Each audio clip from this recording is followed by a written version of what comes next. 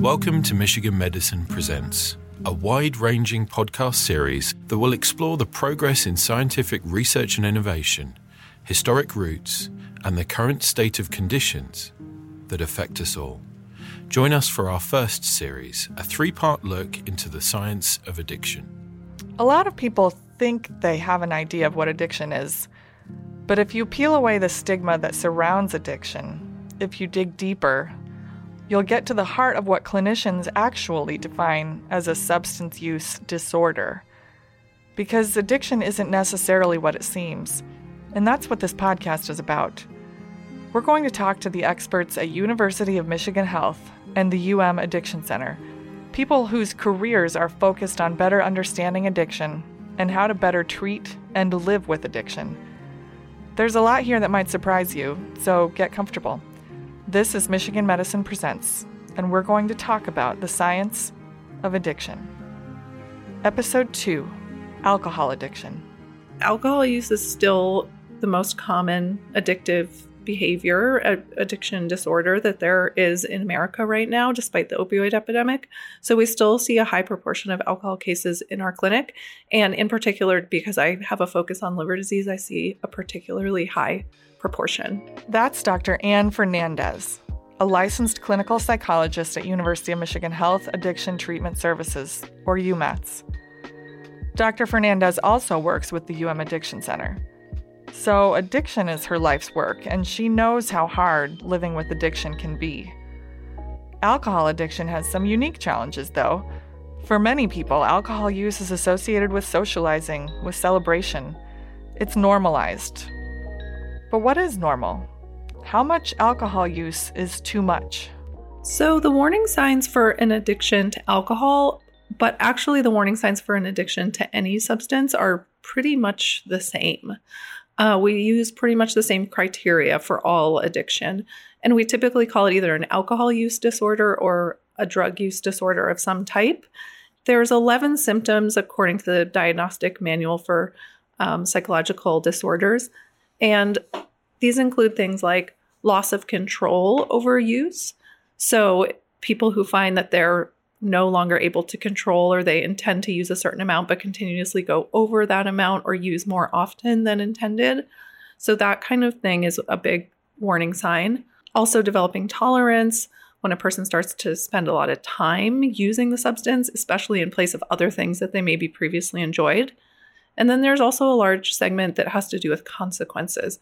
If a person starts to notice that there's harm in their life, they're not doing activities and obligations that they normally do, going to work, going to school, that can be a warning sign.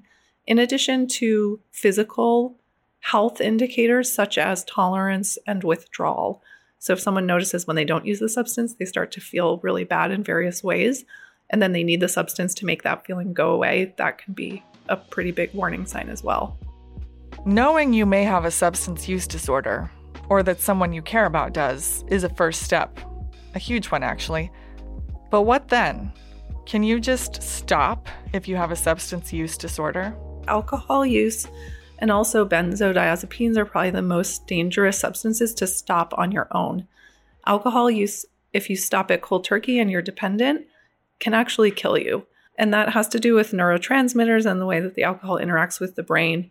And when you remove that, the overexcitement that happens in the brain when you've normally put a depressant in it can cause seizures and actually death.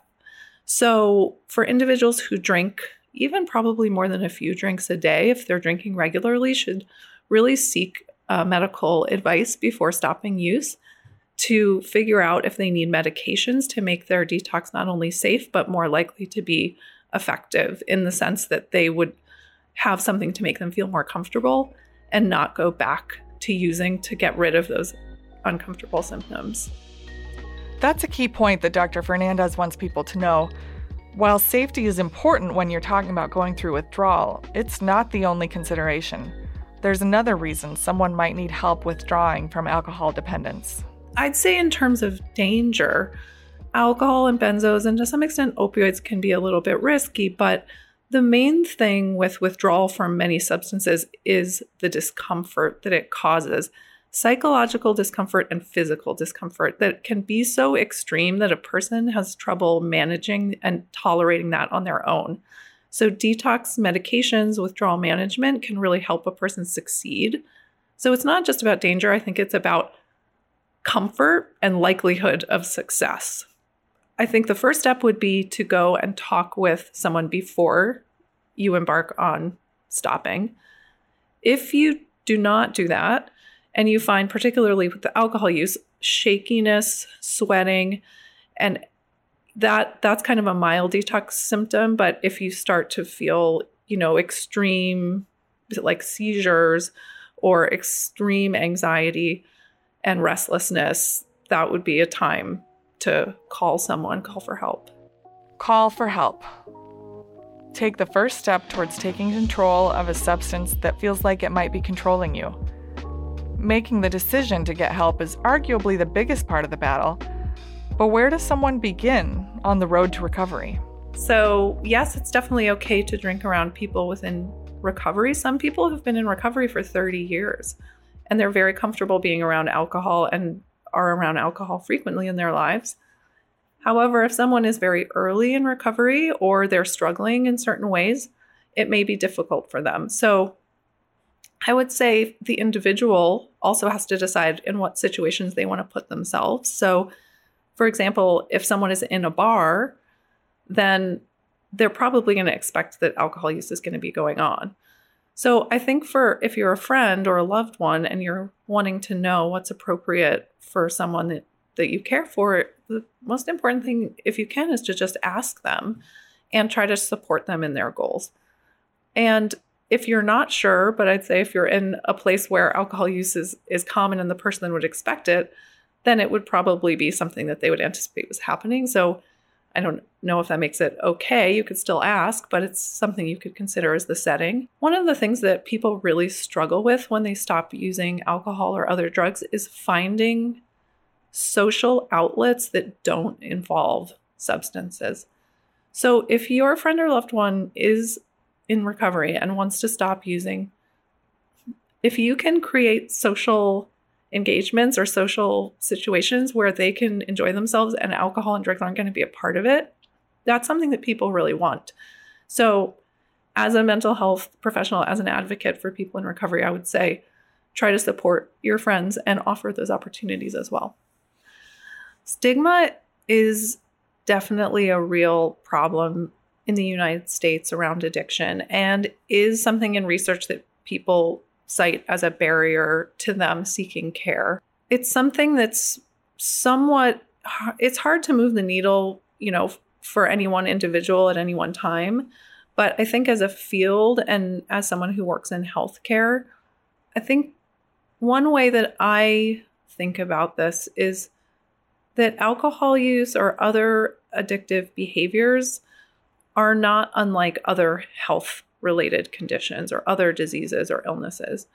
There's debate about whether addiction is a disease or not, or how people like to articulate that. But I would say in general, I think thinking about alcohol and drug use in the context of health can be destigmatizing for people. So considering, the health impacts when someone comes into a clinic or a primary care and talking about alcohol addiction and health with them can, I think, be destigmatizing.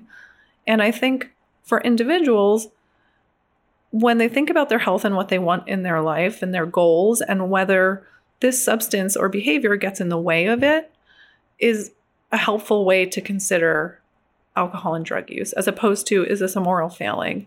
Is this a disease I have forever? To kind of keep it in the here and now. Like, is this serving me right now? What are my long-term goals? Do I want to continue doing this behavior?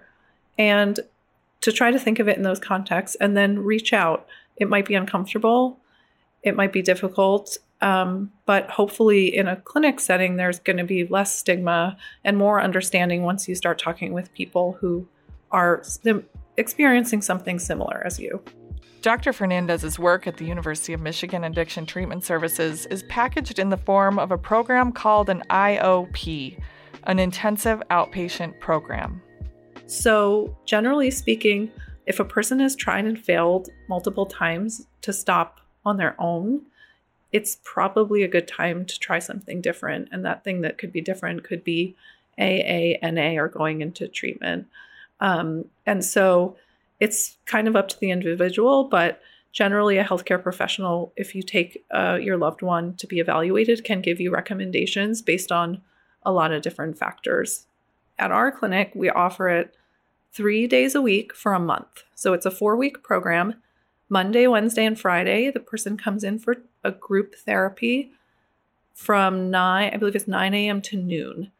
And so it's more intensive therapy than you would get if you were just seeing a one-on-one provider. So you've got a group and you're there 3 days a week working and learning about addiction and in therapy for that whole time. So you get a more rich treatment experience, but you don't have to go and stay in a residential program. And typically and ideally, the person also has an individual therapist that they're also having contact with. Some programs in other places might be a little longer, or maybe it's 4 days a week instead of 3, but essentially that's the model of an IOP. An intensive outpatient program and an AA program, or NA, which is Narcotics Anonymous, are similar in that they have the same goal, which is to help people stop using substances long term and to support them in doing so. But the programs themselves are quite different.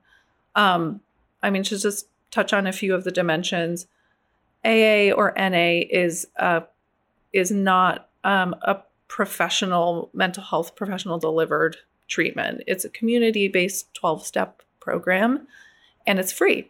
And it's also very ubiquitous. They're in so many communities nationwide, and they're run by peers. So other people who have had alcohol or drugs in their life that are trying to stop. And you can go daily. Some people have them in their community. They'll do 90 and 90. That means you go 90 meetings, one a day, every day for 90 days. And then people will continue to go frequently. So they also offer a constant and frequent source of support. But they're different because it is a peer-run 12-step organization with a particular treatment philosophy. While an IOP may include other types of treatment philosophies, it might have some 12-step within it. It might have cognitive behavioral therapy, and it's run by a therapist, so it would bill insurance often, and would have psychiatry potentially available, and also a one-on-one therapist who generally has a degree in mental health or addiction treatment training. So it's definitely going to vary by individual, by gender, and by age. So even some of those guidelines around no more than a drink a day for women and no more than 2 drinks a day for men are loose guidelines. And that's the cutoff for healthy versus unhealthy, quote unquote, alcohol use. And for older adults, for example, those numbers are even lower. So that's someone 65 or older. So there's a lot of variability. Even something like a guideline is just a guideline. And for any family member or individual to determine what's harmful it's a bit complicated. And I think that you can see that sometimes it's very obvious for the family. Other times it might be more ambiguous.